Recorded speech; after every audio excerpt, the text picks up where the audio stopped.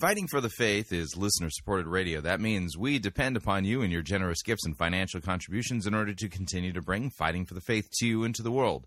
If you don't already support us, you can do so by visiting our website, fightingforthefaith.com.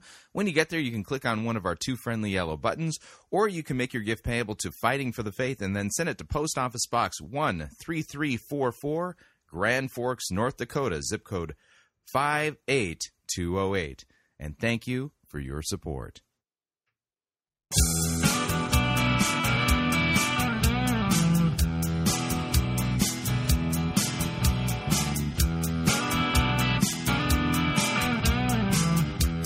It's time for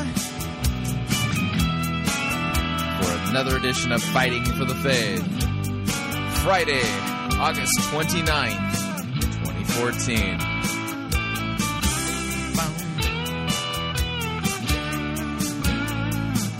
Okay, today's episode, unlike yesterday's episode, is themeless. We are going to be all over the map today.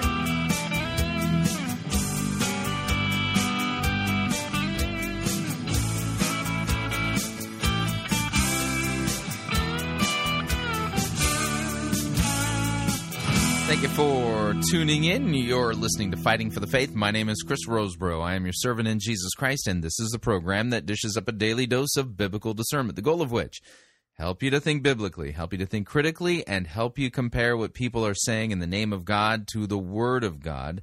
And sadly, there is no shortage of crazy things being said out there, and it's like the Ebola virus of hermeneutics. There's just so much bad twisting of Scripture out there. It's like a plague on the church. It's like a cancer on the church, and it's causing all kinds of crazy things to happen. And unfortunately, so many people who are Christians today are utterly biblically illiterate.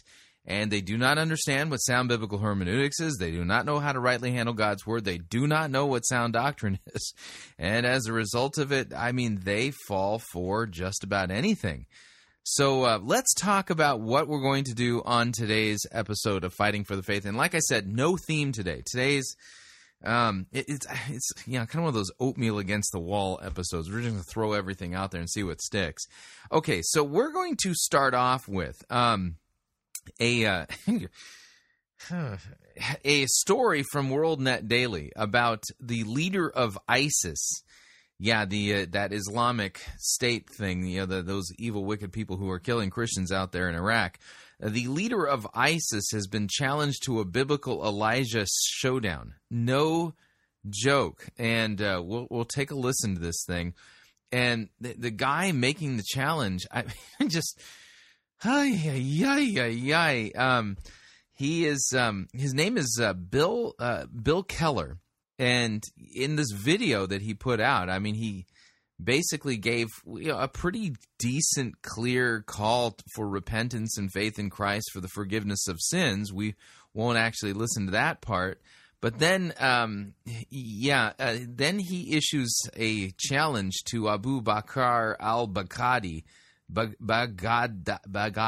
Yeah, I can't even pronounce the guy's name. You know what? The leader of ISIS.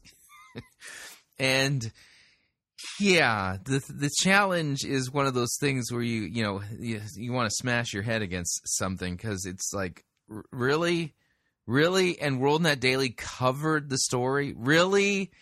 So we'll then switch gears. We have a Joel Osteen update, and kind of in the same vein as to what's going on with the ISIS challenge, there's kind of a sub-story that just hit the Christian Post, and about some guy who went into the bookstore at Lakewood and was overturning bookshelves and things like that, and crying out that you've turned my father's house, and my father's house is a house of prayer, but you've turned it into a den of thieves, kind of thing. Yeah, believe it or not, the same problem with the ISIS challenge is the same problem with what this guy did, which this is no way to handle Joel Osteen's issues. And then we'll listen to that viral video, the video that's gone viral from Victoria Osteen, and the comments that she made, and we'll just take a quick look at what the major flaw is in this particular theology. We'll take a break. When we come back from the break, we have an Ed Young update. Ed Young droning on about drones. Yeah, that's his current sermon series, and it's like uber creepy. And so we'll listen to that. And then we have another Mars Hill update. Now, remember last week I parsed out the things that were said during, what was it, this week? This week, it was Monday. I parsed out the things that Driscoll said on Sunday in that video recording, where he kind of sort of ish apologized. And then I noted the fact that things he said made it very clear that he was still in control. Well, it's absolutely clear that Driscoll is still in control because there is another dead body under the bus. Yeah, 9 of the pastors of Mars Hill, they have banded together. And although the church's bylaws don't give them authority to discipline Driscoll or to do what they're doing, after they had a talk with Paul Tripp, they decided that they were going to exercise their biblical authority as elders in the church to call for Driscoll to step down. And one of them was fired. Yeah, fired for doing so. And so we'll take a look at the media coverage regarding that, and maybe even note the document that these 9 pastors have put together. It's a fascinating document, and I applaud their biblical stand. But the question is, what's going to be the fate of the other 8? Yeah, because the one thing that doesn't happen at Mars Hill is tolerance of those who would stand up to Driscoll and hold him accountable biblically. So we got that. And then in hour number 2, we're going to head across the pond and listen to a Pastor Gervase Nicholas Edward Charmley sermon entitled The Inevitability of the Creed. The Inevitability of the Creed. And Pastor Charmley does a splendid job in this sermon on 2 Timothy chapter 1, talking about how creeds came about. And you're thinking, creeds? Are those biblical? Yes. That's the funny thing. The answer is yes. They're actually kind of important. And so to kind of, if you've never understood the importance of like the Apostles' Creed, the Nicene Creed, or the Athanasian Creed, well, Pastor Charmley is going to explain all that to you as to why not only are they important, but they're inevitable. In fact, anyone who says, I believe, and then ... fill in the blank, after that, they're giving you a creed. They're giving you a summary of what they believe the Bible teaches. That's a creed. And so he's going to be talking about the Apostles' Creed. So that's how we're going to spend our day today. I strongly recommend that you make yourself comfortable. Fuzzy bunny slippers, by the way, do enhance your listener experience. And since everybody's all about experiences nowadays, I mean, you want the ultimate fighting for the faith experience, fuzzy bunny slippers is the way to get there. All right, so let's jump right into it. And from WorldNet Daily, the headline reads, ISIS chief challenge to biblical Elijah showdown. Where is the closest brick wall that I can beat my head against it? Anyway, this is written by Joe Kovacs of WorldNet Daily, and it's Dateline St. Petersburg, Florida, is one of the most, St. Petersburg, Florida, is one of the most famous showdowns in Bible history about to be reenacted. The answer to the question, by the way, Joe, is no. An American Christian pastor is taking on the head of the Islamic State terror group known as ISIS, urging him to convert from Islam to Christianity or take part in a modern-day Whose God Will Answer by Fire showdown, reminiscent of the ancient prophet Elijah's challenge to the prophets of Baal on Mount Carmel in the Old Testament. Quote, it's time someone is calling these evil tools of Satan out instead of cowering in the tent as the army of Israel did when taunted by Goliath, said Reverend Bill Keller, founder of LivePrayer.com, and he told this to WorldNet Daily. Now, what we're going to be doing is to kind of help you understand what it is that we're talking about. We're actually going to listen. Yeah, that's right. Listen to Reverend Keller issue his challenge to the leader of ISIS, and we're going to unpack what's wrong with this and why this is not something that any Christian pastor or Christian should be doing. Yeah, this is actually foolishness and a lot of, well, it's presumptuous. It's absolutely presumptuous. And the major problem here, is you're taking a descriptive text. The story of Elijah on Mount Carmel is a historical account. It's a descriptive text. But there is no prescription in the story of the prophets of Baal on Mount Carmel and Elijah that says that if you run into, a false leader, that you're supposed to reenact this miracle. It's a one-time in history kind of thing. And unless you actually have a bona fide for real word of the Lord, should you try to reenact this event, well, let's just say it'll more than likely, like 99.999999999999999% end up blowing up in your face. But here's the Reverend Bill Keller issuing his challenge to the head of ISIS. Here we go. Mr. al-Baghdadi, if your heart is so hard that you refuse to renounce the lies of Islam and bow your knee to Jesus, I have a challenge for you. If you read in the Bible, in the book of 1 Kings, chapter 18, verses 16 through 39, you'll read about the God of the Bible's prophet Elijah. Yeah, and you're not him. You're not Elijah. Challenged the prophets of Baal to see whose God would answer by fire. Like the prophets of Baal, you also follow an imaginary false god you call Allah. I serve the God of the Bible, the God of Abraham, Isaac, and Jacob, the great I am, the creator of the universe and all that is in it. I will come to Iraq, Syria, any location you desire. We will each take an unblemished animal. No. Again, descriptive text, treating it as if it's a prescriptive text. This is a formula for disaster. Cut that animal into pieces, put those pieces on wood, but not set fire to the wood. Once prepared, you will have 1 hour's time to call on Allah to rain down fire on your offering.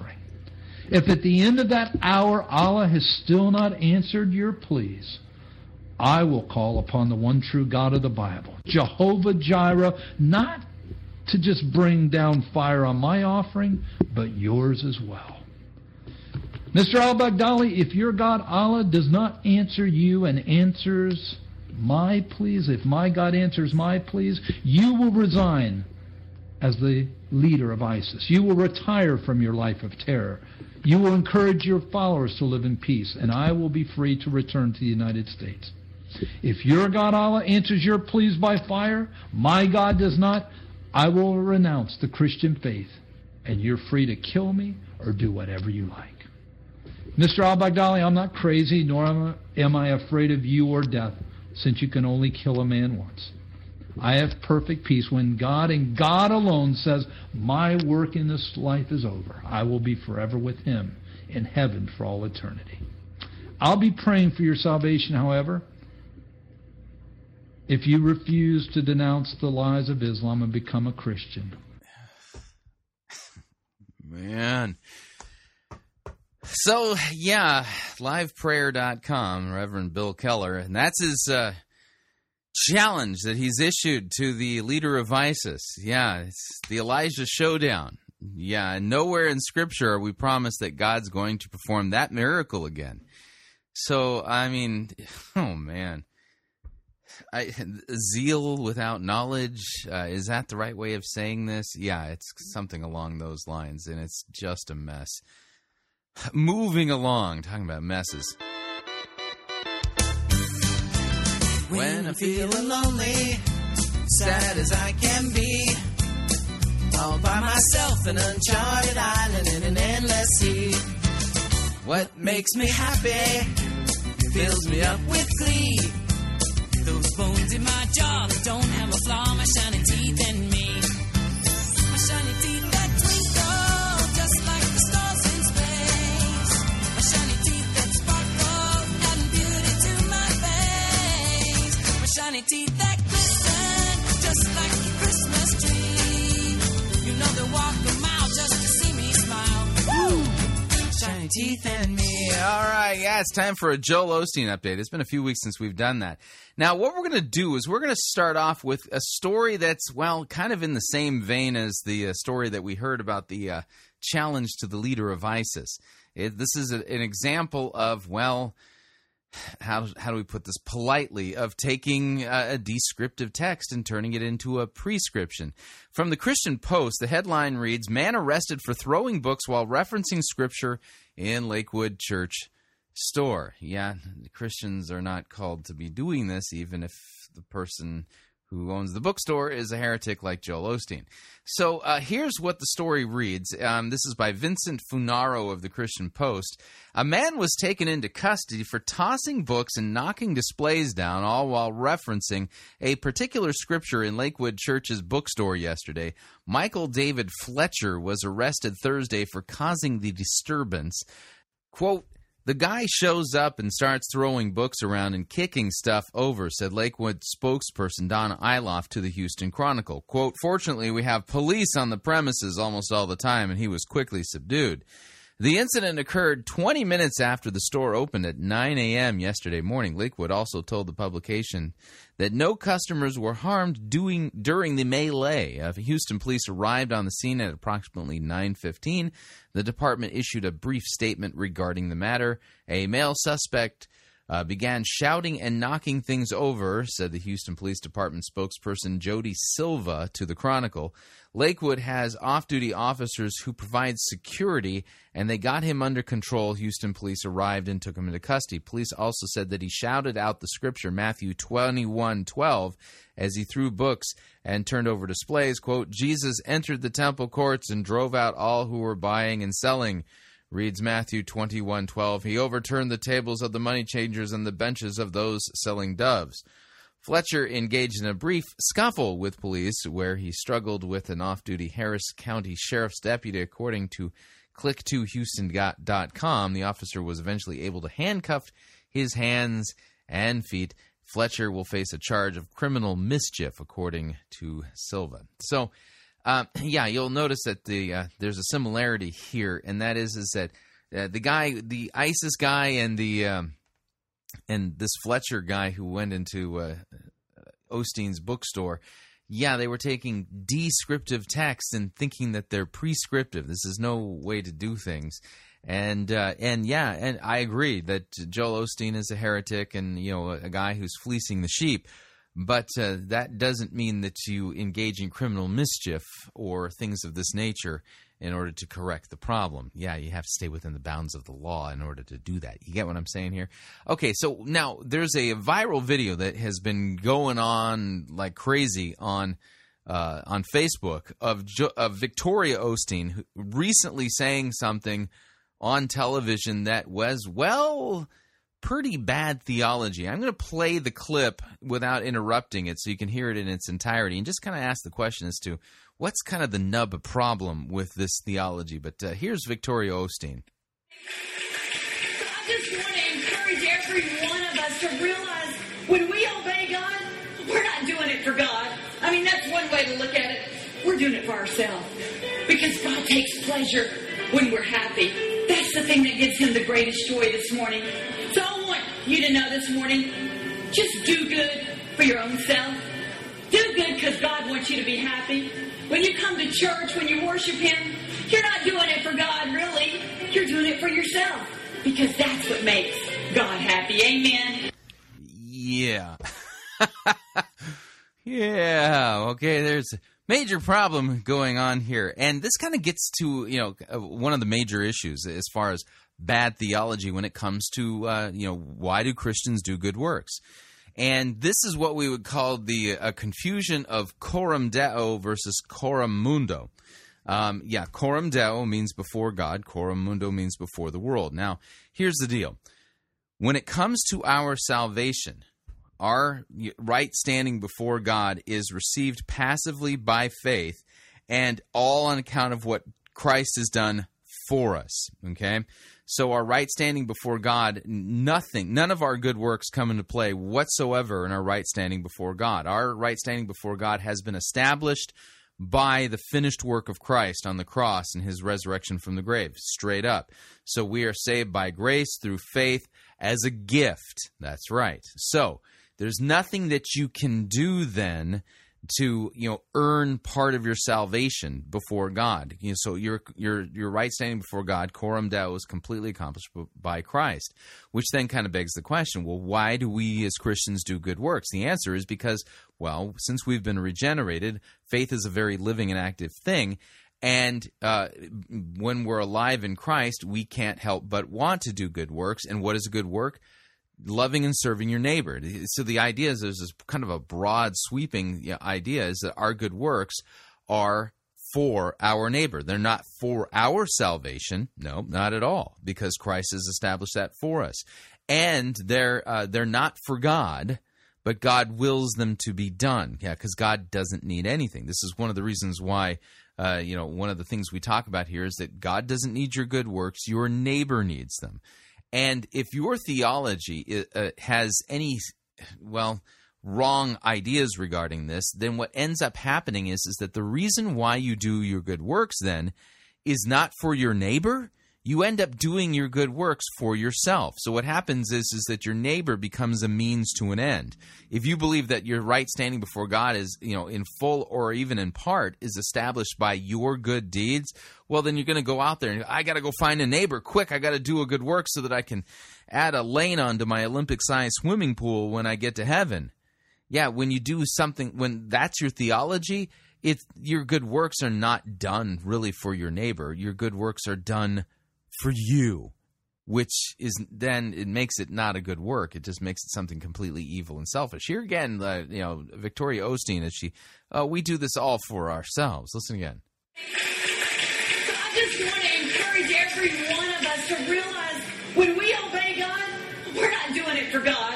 I mean, that's one way to look at it. We're doing it for ourselves. Yeah, no, we're doing it for our neighbor. Love God, love neighbor. We're doing it for our neighbor. Because God takes pleasure when we're happy. Right. So apparently all God wants to do is be happy. Joel Osteen's God and Victoria Osteen's God is kind of like a senile old grandpa who likes handing out, butterscotch from his pocket, to really poorly behaved, spoiled children. That's the thing that gives him the greatest joy this morning. So I want you to know this morning, just do good for your own self. Yeah, just do good for your own self. Talk about the narcissistic selfishness. Do good because God wants you to be happy. When you come to church, when you worship Him, you're not doing it for God, really. You're doing it for yourself. Yeah. Breathtakingly awful and self-focused. Faux show. That's all I can say.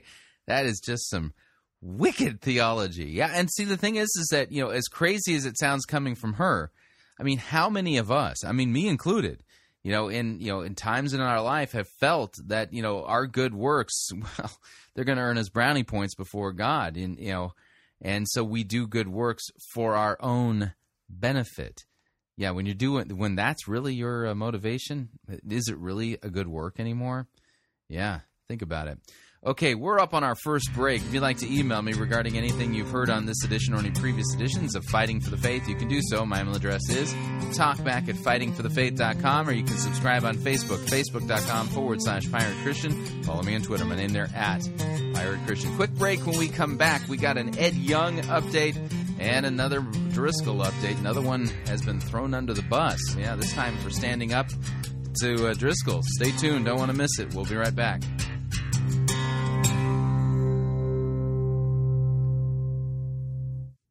We don't need to rethink Christianity. We need to rediscover it.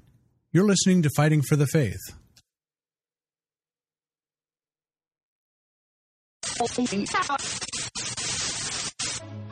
You're listening to Pirate Christian Radio. We'll be taking your false doctrine now.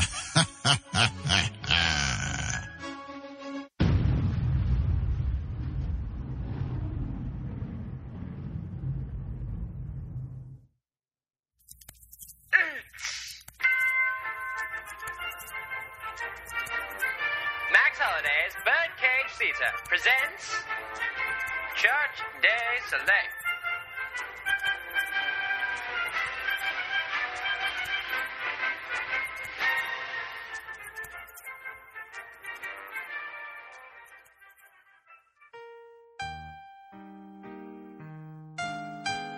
Hello, my name is Joel Osteen, and I want to tell you about my latest book. Every day is Friday. I really don't know why I wrote this one, though. I was trying to come up with some ideas, and it turns out I don't have any. So that's when I started thinking of things people really liked. I was thinking of all sorts of stuff, but none of the things I was thinking were really working. My first title was Every Day is Marshmallow-Covered Rainbows, but my mama told me it stunk. And then I had one of those ideas, because somebody on the TV said they like Friday. I mean, what's not to like about Friday? There's a party every night. If your boss is not strict and stuff, you can be casual at work. And they's always having that 25-cent wing night down at Bubba Wings on Tuesdays. Turns out there are some people who don't seem to like the whole everyday is Friday thing and have made some not-so-nice remarks. They keep on saying things like, but Saturday is so much better. With every day being Friday, I don't ever get to sleep in or have a day off. Well, we here at Lakewood have a name for these kinds of people, and they are close-minded haters. Hey, that's my line! Security, get this crazy person out of here. I'll show you who's crazy!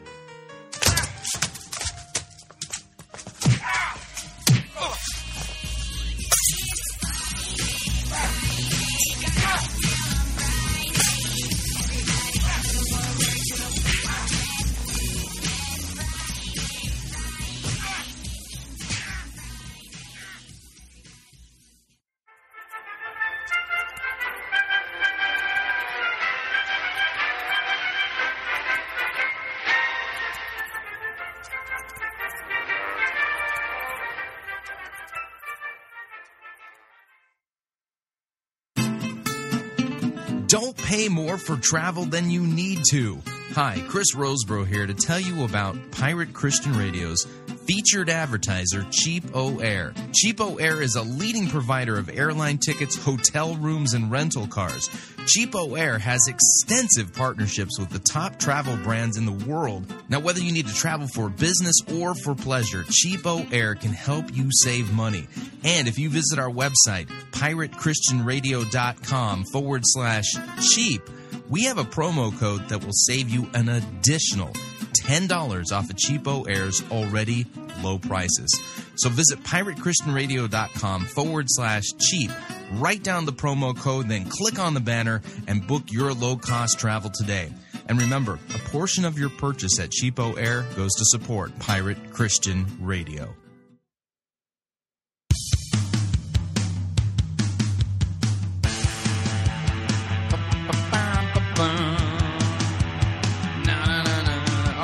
Back.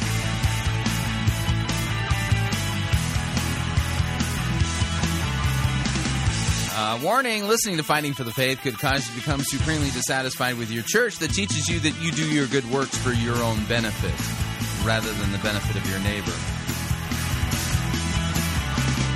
Just a reminder, Fighting for the Faith is listener-supported radio. That means we depend upon you, your generous gifts, financial contributions in order to continue to bring Fighting for the Faith 2 into the world, and you can partner with us. That's right, it's a partnership.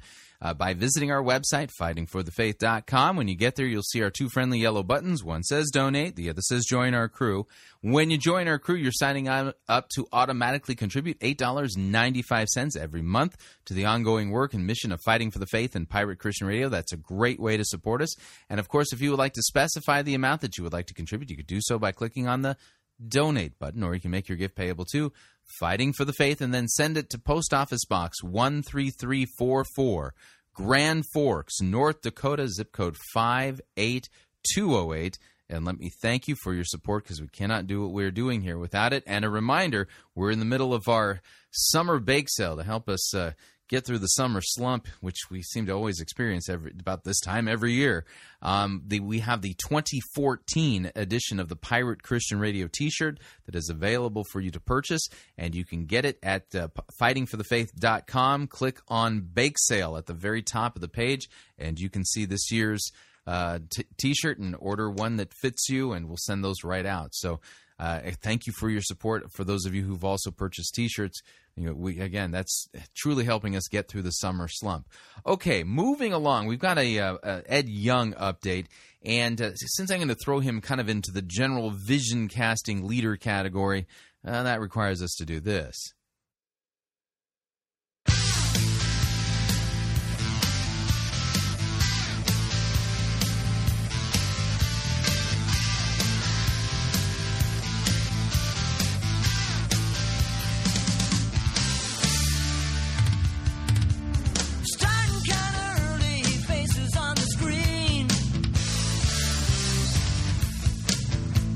About to spurt a supernatural dream.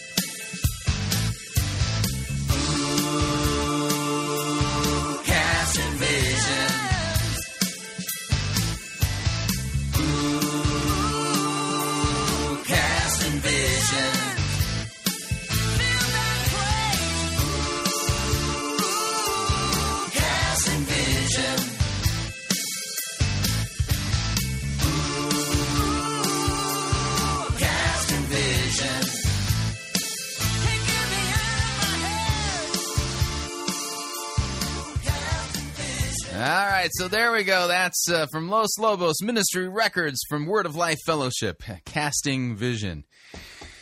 Man, I got to tell you, I kind of miss 70s and 80s music. I do have my iPhone loaded up with it. Just so you know that, if you ever see me out in the Pirate Christian Radio Mobile as I'm traveling around Grand Forks, there's a good chance you're going to see me rocking out to something, older than many of my listeners. So that's just a little note there. Okay, so what we're going to be listening to, Ed Young has started a brand new sermon series entitled Drones. And this is one of those things where apparently the theme is based upon this idea of the omniscience of God. So, but I don't know about you, but when I think about drones, I kind of get like the Big Brother uber creepy thing going on inside of my gut.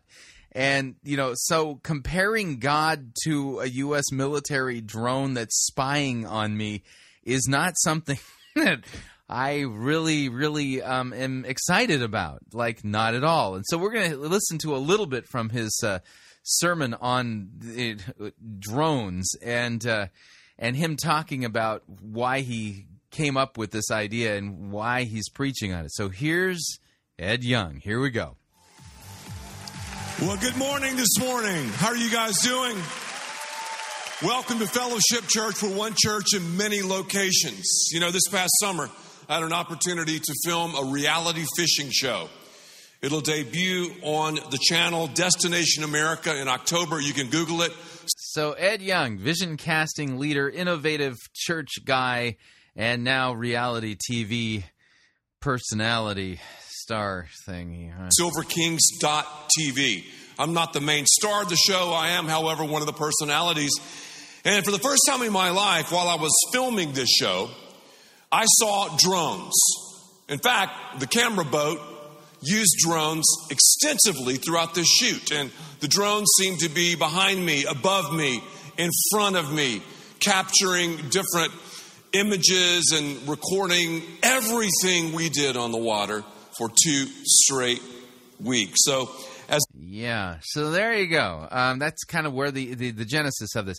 See, it's not like, well, Ed Young, was like reading his Bible and was, maybe translating a biblical text, from the Old or New Testament and had this great exegetical insight and then thought, oh, you know what? The perfect metaphor to help us understand this text would be to compare it to drones. Nope. So what happened was he was being filmed on a 2-week fishing excursion by some camera crew for an upcoming reality TV show about fishing, and the camera crew used drones, and that was the genesis of the spark of the idea for him. Let's listen a little bit more. As I was out there sort of staring into the water and looking at drones, I came up with the series idea because drones are everywhere. A lot of people think they're really powerful, and I guess they are, and they can gain a lot of information. Well, our great God is present everywhere. So God is just like a spy drone. Yeah, like I said, it's kind of one of these topics that is, I would say it's almost like a non-starter. It's like, really? This is what you want to preach about? Drones and compare them to the omniscience and omnipresence of God? Yeah, because I just don't think of the people, with the joysticks controlling the drones as somehow being benevolent and merciful and kind and loving and things like that. I see drones as kind of like, a step towards, the ultimate one world, totalitarian government. That's just how I think. But okay. So now, as part of this drone series here, a couple of awkward things here. Ed Young decided that he would employ the use of a drone inside of church. He's going to talk about that here in a second, as well as come up with kind of like his own top 10 list, like David Letterman, although it's not 10 items, it's 11.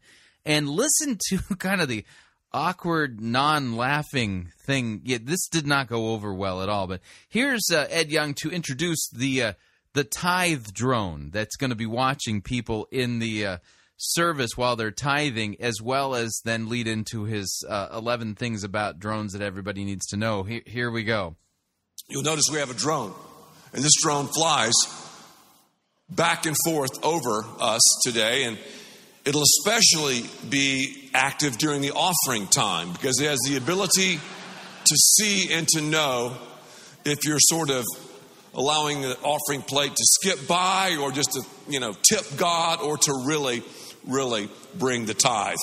Yeah, you might think that's a joke, but again, these seeker-driven megachurches, they need huge piles of bazillions of dollars every year in order to continue to operate. Most expensive way to quote-unquote do church that you can possibly think of. Drones, they're everywhere. I was thinking about drones, and sometimes people have some bad things to say about drones, and I understand that. Some people have a hard time with drones, and and they think about privacy issues. They think about voyeurism. But I thought about what are some dynamic things that drones could do? Would you like to know that? 11 dynamic things that drones can do straight from the World Wide Web. Okay, so we're getting everybody whipped up into a frenzy about 11 great things that drones can do, and yet no one really seems all that super excited about it. Number 11, they can help capture weddings. You want to do a cool wedding? I mean, he's trying really hard to be entertaining and relevant, and it's just not really working here. That scared me. Use a drone. Number 10, sell real estate. You get a better view of the property you're selling, the property you're looking at. It might help you make that sale. Number 9, it enables the paparazzi to go to a whole nother level because they can see things now they just dreamed of seeing. Number 8, it makes sports look cool. Did you check out Johnny Football last night? Telling you, man, what was Jerry Jones thinking? Anyway, watching that game, I don't want to really know what he was saying, but anyway, Johnny Football, what if a drone could have flown around and seen this guy in action? I think he's a pretty amazing guy. Number 7, fight crime. You want to fight crime? Use a drone. A lot of the agencies that fight crime are using drone. Number 6. Can I use a drone to fight heresy? I'd like to my own heresy fighting drone, Put out wildfires.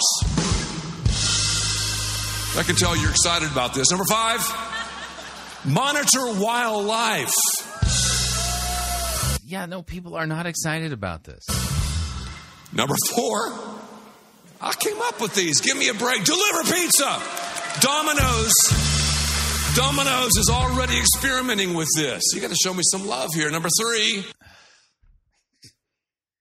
This is just so embarrassingly bad. Transport medicine? Okay.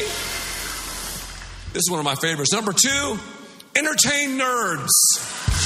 I'm just saying, and we all have a little nerd-esque quality within us, some more than others, but a lot of times those who collect drones and fly them all the time, they're a little nerdy. That's okay. Nerds are cool. But number 1, here we go. The most important thing, the most dynamic thing that drones can do, they can help me preach sermons.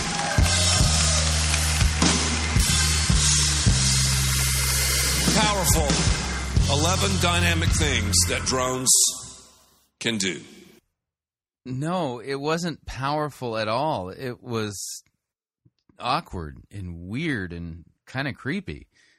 So there you go. Vision casting innovative leader Ed Young, touting the amazing dynamic things that drones can do. And again, I just kind of sit there and go, yeah, that's kind of weird because, the people I hang with, when we start talking about drones, it generally doesn't, people aren't sitting there going, oh, they're the most amazing things ever. There's kind of the, ooh, that's kind of creepy factor. If you get what I'm saying. All right, moving along. Time for another Mark Driscoll update. There's another one who's been thrown under the bus. And this happening while Mark is being sorry and taking a 6-week hiatus, Going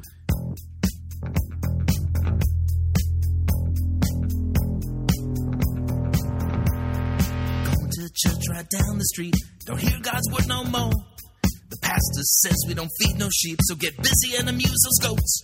Don't be lazy. You're here to satisfy the leader's God-given vision supreme. If you dare to question him, well, there'd certainly be a scene. Look out. Another one's off the bus. Another one's off the bus. And another one's off. And another one's off. Another one's off the bus. Hey, he's gonna get you too. Another one's off the bus.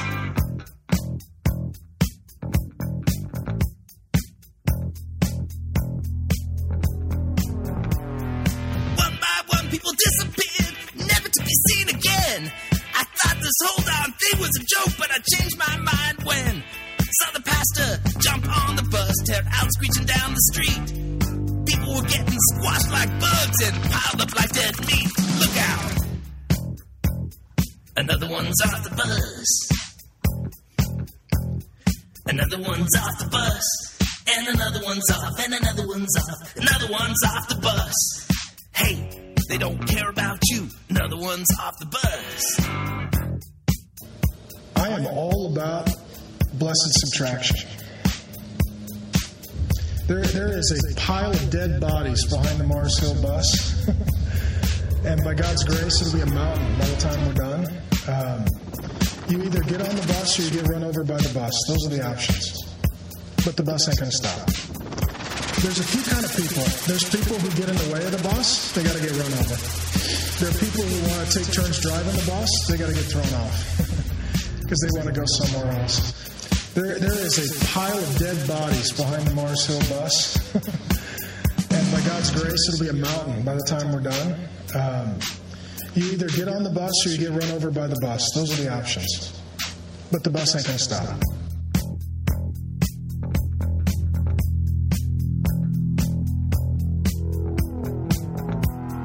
The pile behind my Driscoll's church grew higher by the day. Some truly tried to follow his plan and they were thrown under anyway. Well, his vision was not complete. He was enraged by all of us. I told Mark to stop playing God, and now I'm under the bus. Another one's off the bus. Another one's off the bus. And another one's off, and another one's off. Another one's off the bus. Hey, he's gonna throw you too. Another one's off the bus. Yeah, that's right. Literally, another one has been thrown under the bus there at Mars Hill. We're going to give a little bit of the details. Now, if you're not up to speed on the 9 present pastors at Mars Hill who kind of banded together and put a united front, they actually put a document out, and Warren Throckmorton on his blog has made that document available. And having read it, yeah, wow. Let's just say that was some brave work on their part. And the name of the document is Concerns and Critical Information for the Elders of Mars Hill Church. And in this document, these 9 elders, current pastors, Pastor Dustin Kensrue, Pastor Drew Hensley, Pastor Mark Dunford, Pastor Ryan Kearns, Pastor Ryan Welsh, Pastor Adam Ramsey, Pastor Cliff Ellis, Pastor Gary Shavy, and Pastor James Rose. All of them, at the time that this document were produced, were active pastors at Mars Hill. Pastor Mark Dunsford yesterday was fired. He was let go, and I'll let the media explain to you what's going on. But they put this brilliant document together, and in it they basically have said, listen, it doesn't matter that the Mars Hill Church's policies and bylaws don't give us the authority to do what we're doing. God's word does. We're acting as biblical elders, and they are calling for Driscoll to step down. They have said they in this document they talk about the culture of spin and deception that's going on there. They talk about their conversations with Paul Tripp, and some of the quotes from Paul Tripp, Dr. Paul Tripp, in here are wow, absolutely amazing. I think one of them is that this is without the doubt the most abusive, coercive ministry culture I've ever been involved with. That is a direct quote from Paul Tripp, and he gave them permission to say that. Well, remember Driscoll's, apology, which when you parse it, it was clear that he wasn't exactly being very specific about what he was apologizing for. And then the words that he used made it clear that he was actually still in control. Because remember, he's decided to take 6 weeks off, and the elders of the church agreed to this arrangement. Well, turns out that the one of the 9 was fired. And so we're going to give you the audio from 2 of the local news channels that have covered this up in Seattle. The first is King 5 News, and the second is Como. And this is some scary stuff. Here, listen in.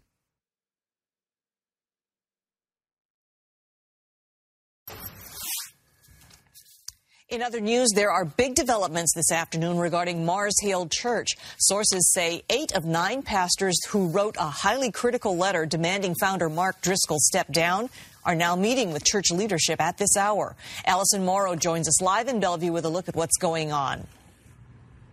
And sources have told us this afternoon that only 8 of the 9 pastors who wrote this letter are in that meeting because the 9th was terminated last night for, quote, rebellious behavior against the church. And this rebellious behavior against the church. Read the document. These men go out of their way to say that they're not being rebellious, but they're motivated by love towards Driscoll and for Mars Hill and for the truth. Rebellious behavior. I mean, serious. Just days after they delivered this letter to church leadership, take a look at this quote from it. This is from a counselor that they brought in to the situation to help, saying, "This is without a doubt the most abusive, coercive ministry culture I have ever been involved with." Yeah, that's a direct quote from Dr. Paul Tripp. Now, Mark Driscoll, as many people know, has been embroiled in controversy over the last few months. He was even kicked out of the Acts 29 network that he co-founded. And the difference with this latest letter, the accusations are now coming from currently employed pastors who are calling for the first time for Mark Driscoll to quit his job. We want what's best. Now, this is Leif Moy, co-founder of Mars Hill. For the church. We want what's best for you all. We want what's best for Mark. And I encourage you not to lose faith, not to lose heart. Now, this letter ends with a quote from one of Mark Driscoll's own sermons, they say, in 2006, where he says, "If I should ever say or do anything that the elders would need to fire me, do not be loyal to me." And the letter in that sermon continues to say that the church members should be loyal to Jesus and to the elders. The elders that are connected to my sources have told them that they believe this is an act of love. They believe this is what's best for Mark Driscoll and for Mars Hill. We're live in Bellevue tonight. I'm Allison Morrow, King 5 News. All right, so that's King 5 News' coverage of it. By the way, this document from these 9 current pastors, I'll put a link to it up with today's episode of Fighting for the Faith. Go to fightingforthefaith.com and look for the Friday, August 29th, 2014 episode, and you can download the PDF and take a look at it yourself. It is, again, an impassioned biblical plea on the part of these elders, and I got to tell you, they are brave because they're basically saying it doesn't matter that Mars Hill's governance doesn't give them the authority to do this. God's word does as elders of the church. So, I mean, brave beyond all reason. But so Como News decided to try to actually reach out to Driscoll to give him the opportunity to respond to this latest, part of the story that's breaking. And it's absolutely fascinating and terrible, if you would, what happens. Here's Como News' coverage of the story. Fired for speaking out? Mars Hill Church takes action against a pastor who called for change, and we went straight to the top looking for answers. I was trying to reach Mark Driscoll. There's new fallout tonight within Mars Hill Church as its embattled leader Mark Driscoll fights for survival. We've learned that a pastor who asked for Driscoll to step down has been terminated. Como 4's Russ Bowen joins us live. And Russ, you went right to Driscoll's house to get his side of the story, right? Yeah, Eric, that's right. We sure did. Now, former elders have called Driscoll's behavior abusive and intimidating. Now there are new calls for him to step down, but with apparent ramifications. Since the founder of Mars Hill Church, Mark Driscoll, has not made a public appearance since the controversy, we went to his $1 million home. Yeah, that's right. $1 million home. And the guy... Hi, it's Russ Bowen with Como 4 News. I was trying to reach Mark Driscoll. Now, this Como News guy, there's like an intercom. No joke. The gate to the Driscoll complex, is intimidating. He's got a gate. You can't get in unless you press a button on an intercom, and there's clearly a camera inside the intercom. Now listen to what happens here. Driscoll answers, but then lies and acts like he's not there, or that this guy's got the wrong address. Listen, you can clearly hear Driscoll's voice. Sorry, wrong address. Excuse me? The male voice on the other end said, sorry, wrong address. Yeah, sorry, wrong address. That was Driscoll saying that. Oh, no. So I try again. We leave for a few minutes and come back. We didn't hear the dog bark before. Now I hear it. Now the dog's coming to the gate. Hello, Mr. Driscoll. This is Russ Bowen with KOMO 4 News. We're just trying to give you the opportunity to be heard. Here comes the dog. We better go. Then someone called the police, but nothing came of that since we'd done nothing wrong. I think he's afraid. He doesn't know who he can trust. We wanted Driscoll to respond to the letter, recently signed by 9 pastors. It says Driscoll should step down, that church leadership became masters of spin, and that transparency is a huge problem. The letter is appreciated by supporters of the church like Rob Smith, who've called for change. So I really applaud these guys.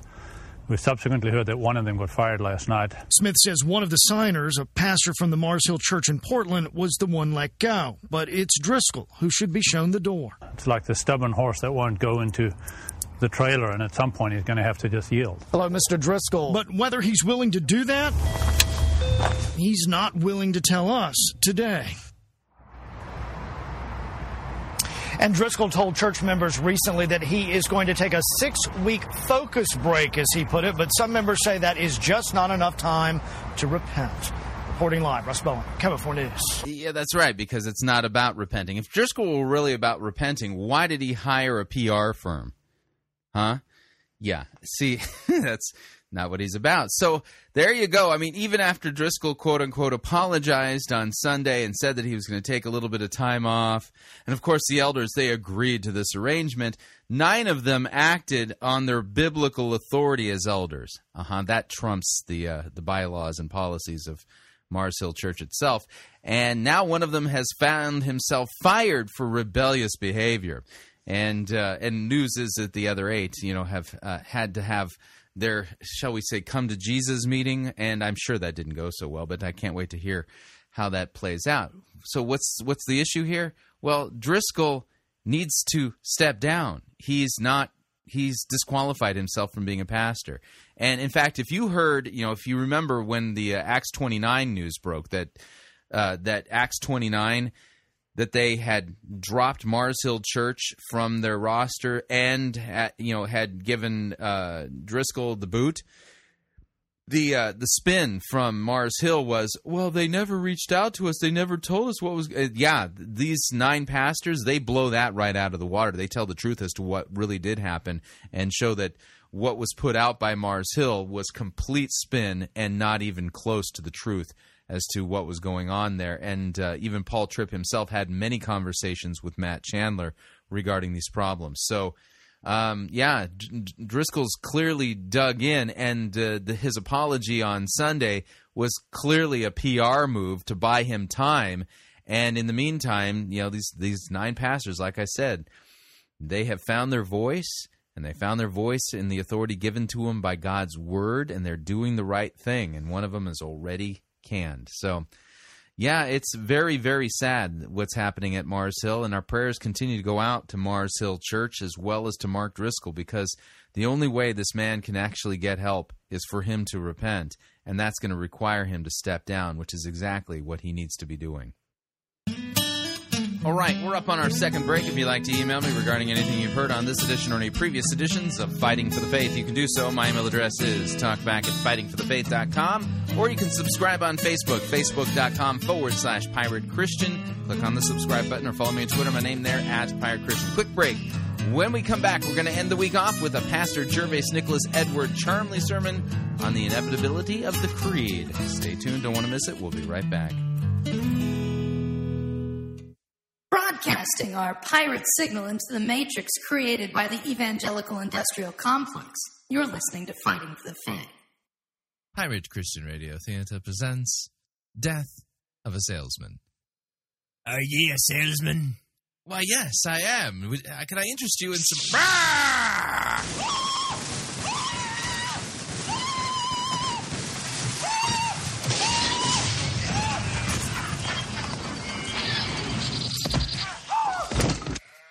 You're listening to Pirate Christian Radio. No, seriously. Starfleet wouldn't have lasted 2 minutes against the Death Star. Say what you want, dude. Why can't you admit that Star Trek created proton torpedoes first? So what are you saying? Without proton torpedoes, Luke Skywalker would never have been able to destroy the Death Star in the first place. Nuh-uh, bro. He had the Force. You mean midichlorians? That never happened. Those movies were just bad fanfics. Hey, have you two seen any Daleks around here?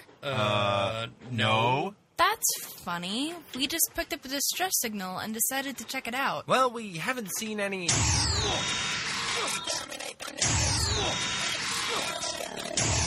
Come on, you two, get in! Run!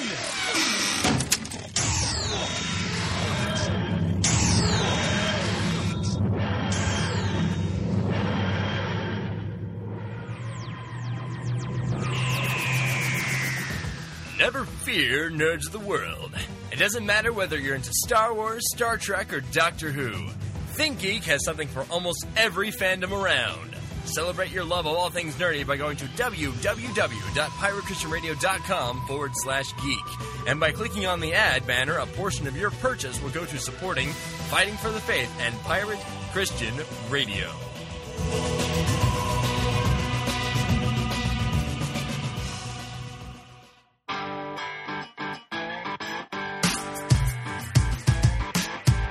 All right, we're back.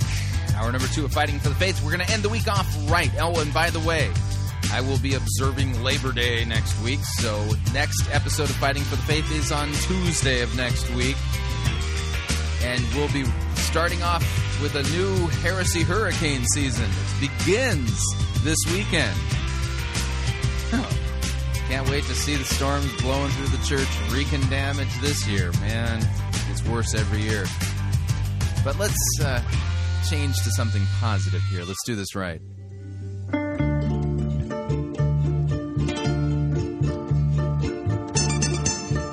Bum, bum, bum.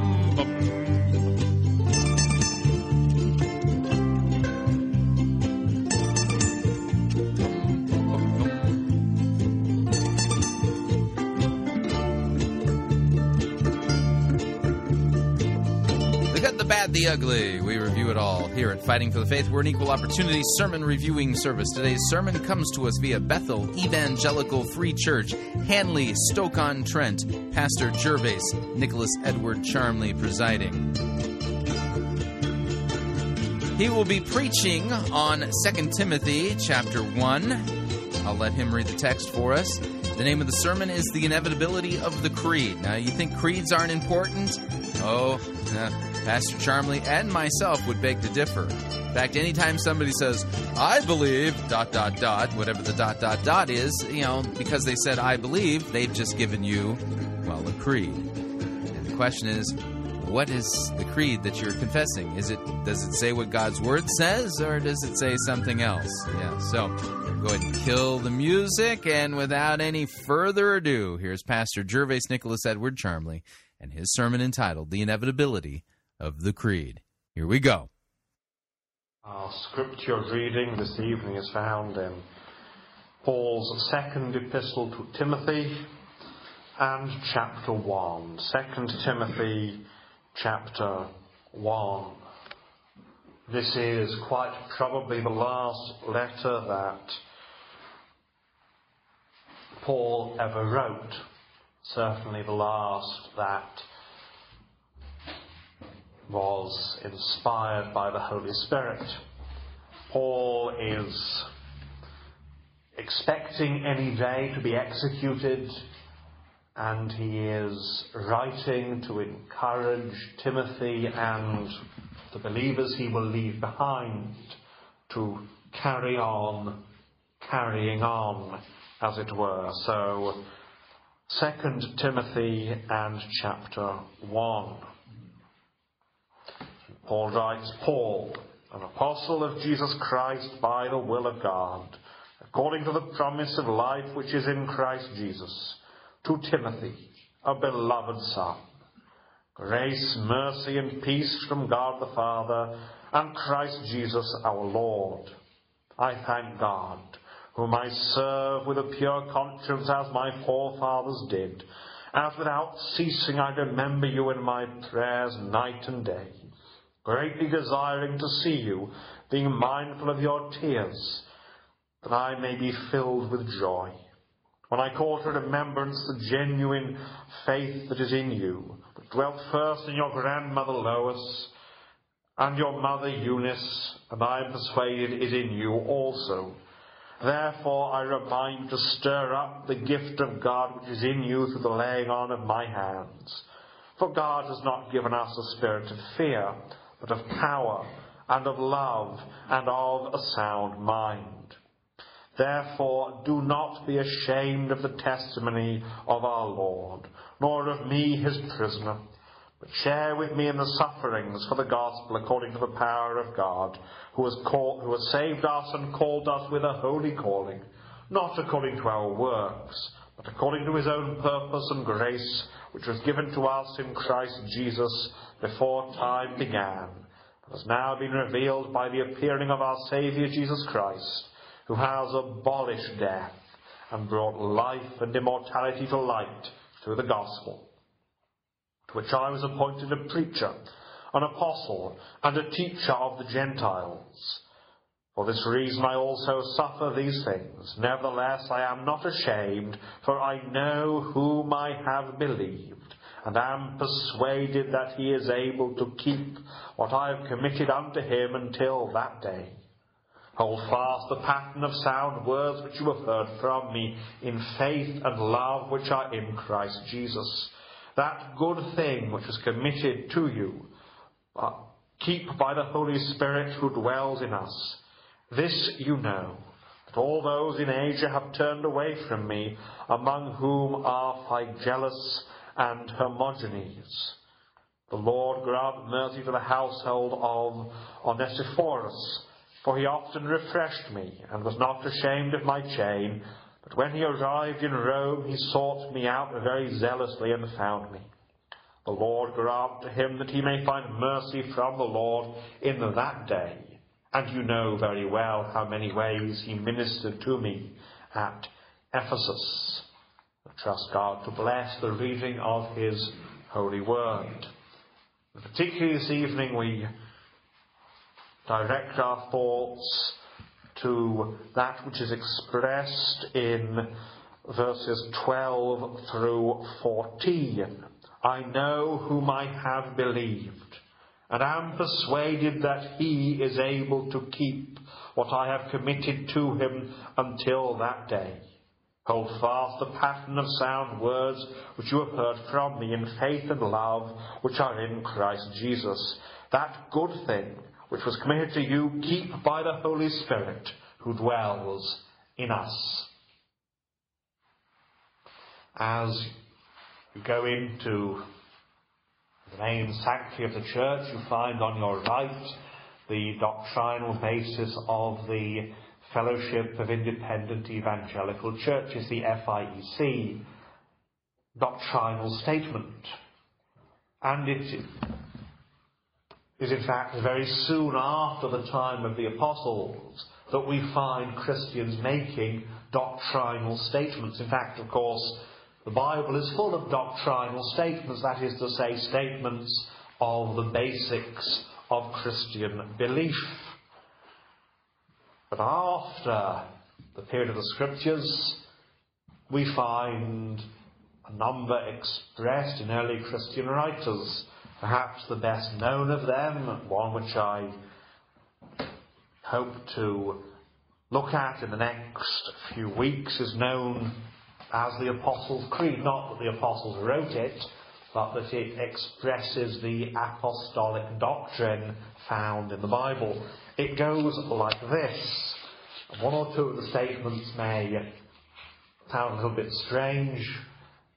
We shall address them later and see that while they may sound a bit odd, what they are saying is biblical and not necessarily what they appear to be saying to our ears when we hear them. So the Apostles' Creed, in the form normally used in England, goes like this. I believe in God the Father Almighty, maker of heaven and earth, and in Jesus Christ, his only Son, our Lord, who was conceived by the Holy Ghost, born of the Virgin Mary, suffered under Pontius Pilate, was crucified, dead, and buried. He descended into hell. The third day he arose again from the dead. He ascended into heaven, and sitteth on the right hand of God the Father Almighty. From thence he shall come to judge the quick and the dead. I believe in the Holy Ghost, the Holy Catholic Church, the communion of saints, the forgiveness of sins, the resurrection of the body, and the life everlasting. Of course, that is the version found in the Book of Common Prayer, so some of the language is rather archaic. The word quick means living, as anyone who has had much acquaintance with the King James or Authorised Version of the Bible will know. The word Catholic, referring to the Church, means universal and does not have reference to the Roman Church, which is, of course, a local Roman and not universal Catholic Church. The item that says he descended into hell is rendering a Greek word that simply means the abode of dead people's souls. In other words, it is stating that he genuinely died. The body is laid in the grave. The soul goes to the usual place for departed souls. But that is what's known as the Apostles' Creed. And we should be considering it because it is useful sometimes to look at the great points of Christian doctrine. The doctrine of God, of creation, the person of the Lord Jesus Christ, his atonement, the person and work of the Holy Spirit, the nature of the church, the nature of the last things. And so provides a useful summary of the absolute basics of Christianity. And you will note that this creedal form is Trinitarian: Father, Son, Holy Spirit. The baptismal formula as found in Matthew 28:20, baptizing them in the name of the Father and of the Son and of the Holy Spirit. One God in three persons. And why do such creeds and statements exist? Well, very simply because the word creed simply comes from the Latin word at the beginning of the Latin version of the creed, which was originally probably a baptismal confession given in the church in Rome, where, of course, they spoke Latin. The first word is in Latin, credo, I believe. So in other words, whenever you ask a Christian, or anybody really, what do you believe about so-and-so, they will reply, I believe, and I'm giving a statement of belief. So if you ask a Christian simply, what do Christians believe, or what do you as a Christian believe, the reply is, I believe, and therefore is a creedal statement. Creeds are inevitable, quite simply because inevitably we will make a summary of what we believe. The response to the question, what do Christians believe, is a creed, a confession of faith, and everybody has one, whether right or wrong, good or bad. There is a group, the Churches of Christ, who have the statement, no creed but Christ, to which we have to point out, but actually that is a creed. Because whenever you go to a church, and even we say, we believe the Bible, and we do believe the Bible, but that, of course, is also a statement of what you believe. And the question is then asked, quite legitimately, but what does the Bible teach? And you can either read out the whole Bible or give a summary. And a good creed is a summary. It's inevitable. Eventually you will be asked for a summary. That's why the FIEC has a summary. That's why, if you look at the trust deeds of evangelical churches, you will find that most, if not all, will have a little statement saying, this is what this church believes, or the property of this church is held in trust for a church that teaches so-and-so. Back in the 17th century, when it's first legal for people who were not Church of England to have churches in this country, many of them had the very briefest statements in their trust deeds saying this chapel is held in trust for a congregation of simply Protestants not belonging to the Church of England. But the result of such a short statement was, of course, that if the congregation became Unitarian, as for example the Presbyterian Church in Newcastle did, that's what the current Unitarian congregation is, the old Presbyterian meeting, when they became Unitarian, well, the funds that were collected by Trinitarians to support the teaching of Trinitarian orthodoxy could very simply be claimed by the Unitarians, saying, but we are Protestants and we are not Anglicans. Creeds are inevitable, because whenever you go to a church, they have to be able to say, well, this is what this church believes. And they are helpful, because a considered, thought-out statement of the main points of Christian doctrine, Christian teaching, helps us to keep our balance. As I said, every Christian and every church has a creed, which is either going to be a written creed or an unwritten creed. And if you have a written creed, such as the FIEC basis, then it is going to be quite balanced. It's going to emphasize, here are the main things. Here are the main things. It's going to keep off those peripheral matters.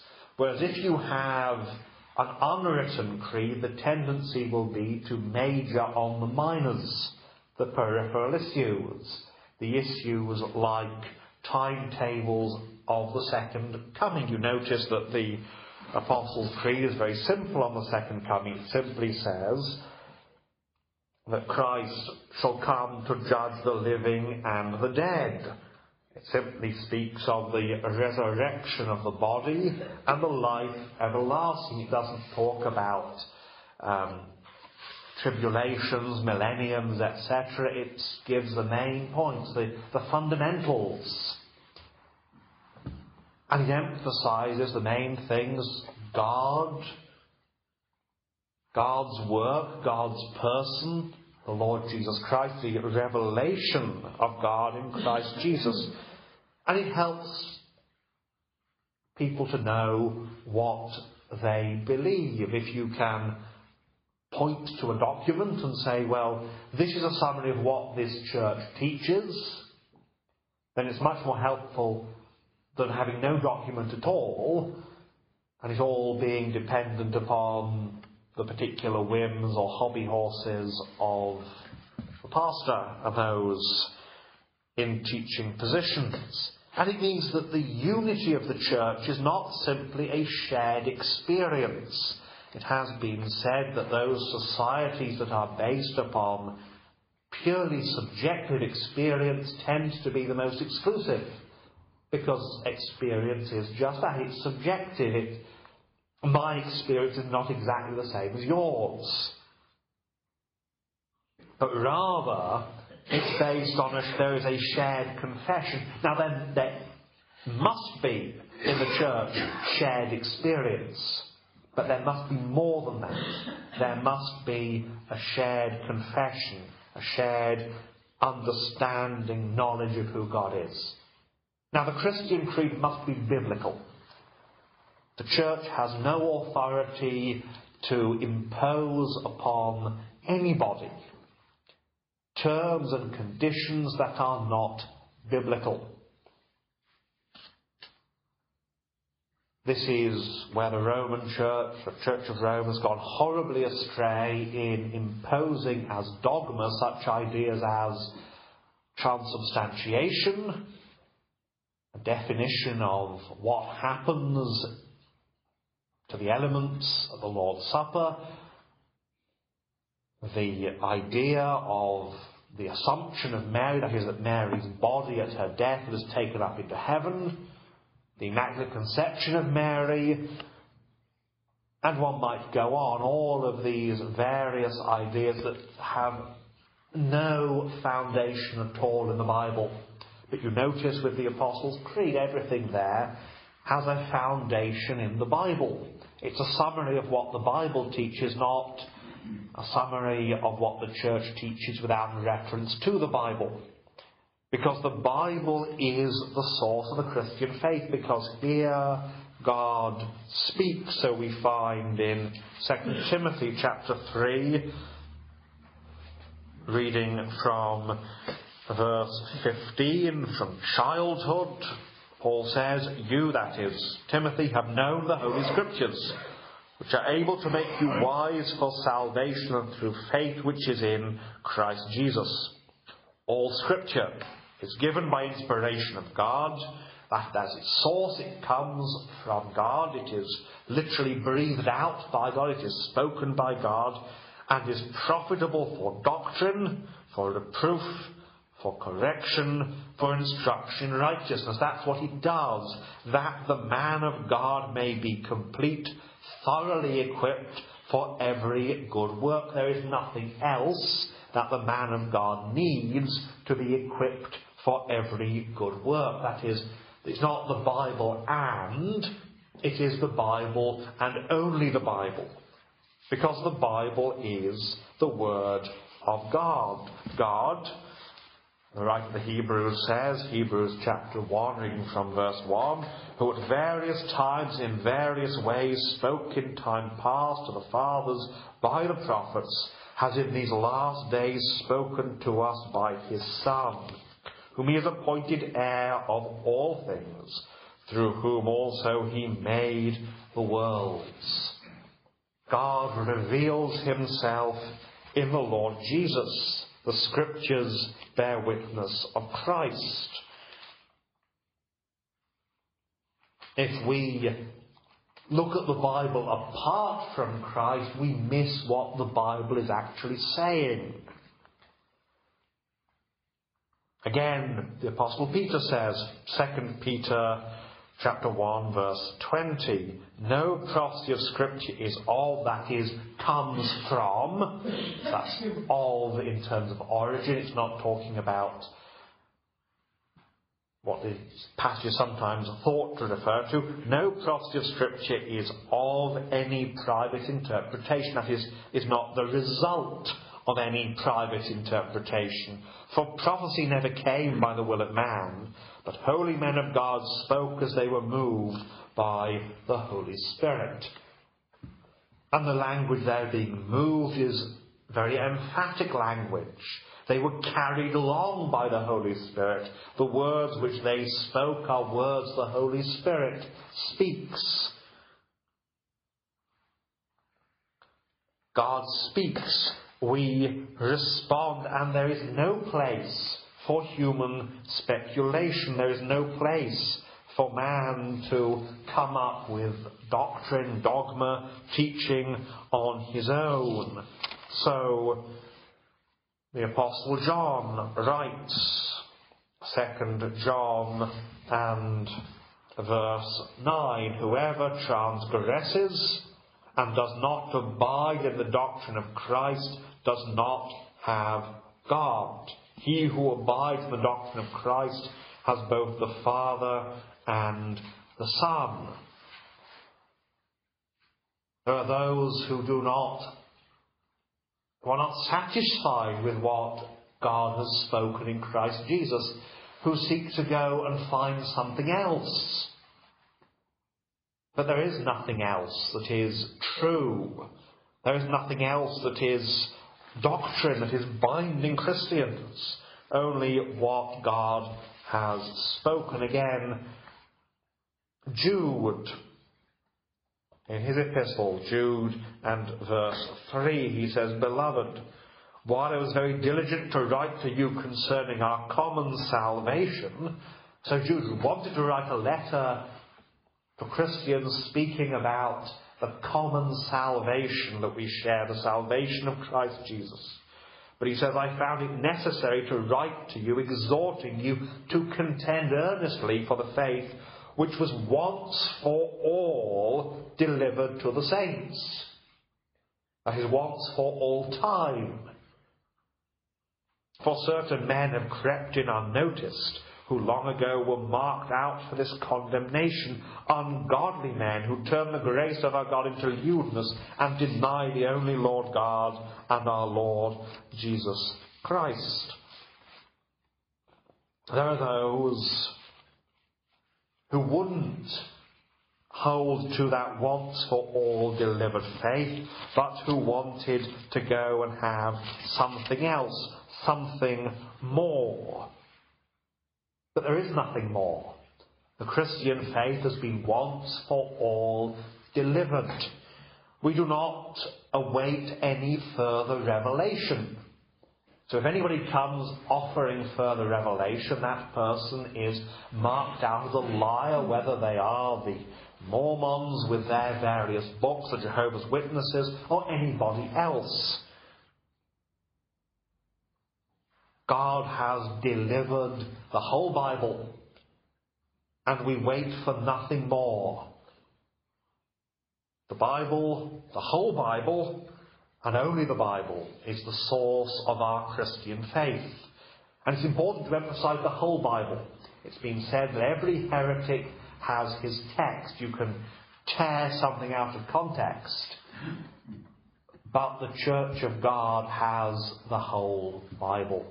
The heretic has his text. The Church has the whole Bible.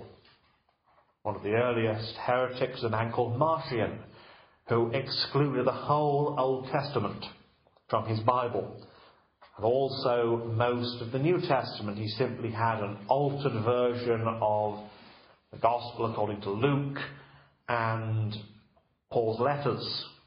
He had his bits of the Bible he liked, but he threw out the rest. But the Church keeps the whole thing, the whole Bible, and nothing but the Bible is the source of the Christian faith. And we find in the Bible various statements of faith, confessions, little creeds, if you like.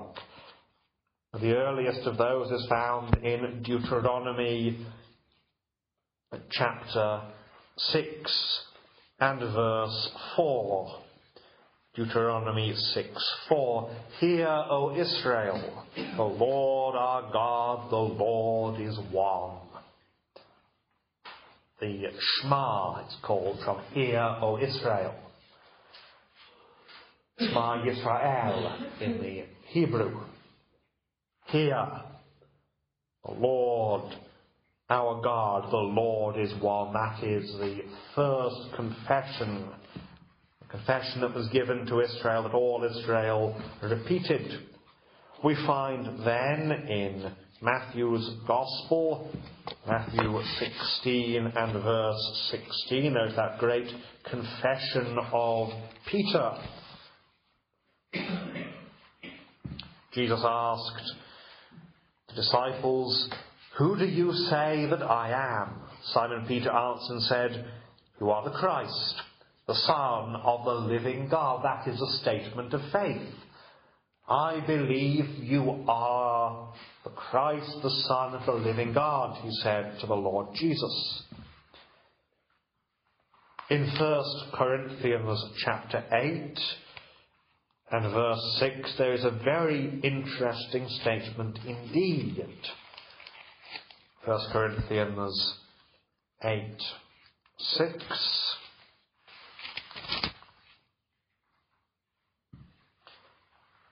For us there is one God the Father, of whom are all things, and we for him, and one Lord, Jesus Christ, through whom are all things, and through whom we live.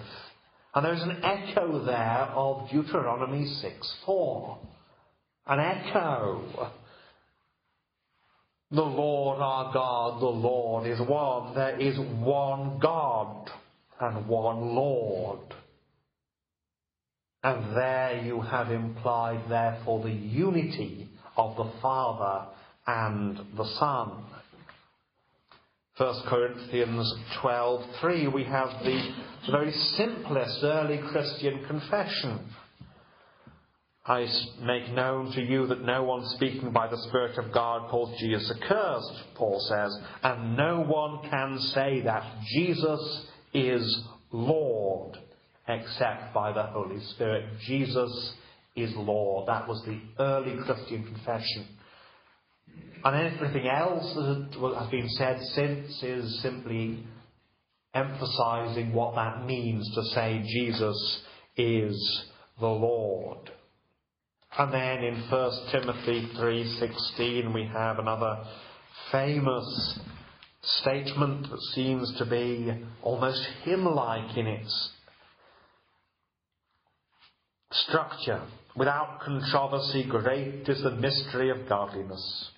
God was manifested in the flesh, justified in the Spirit, seen by angels, preached among the Gentiles, believed on in the world, received up in glory.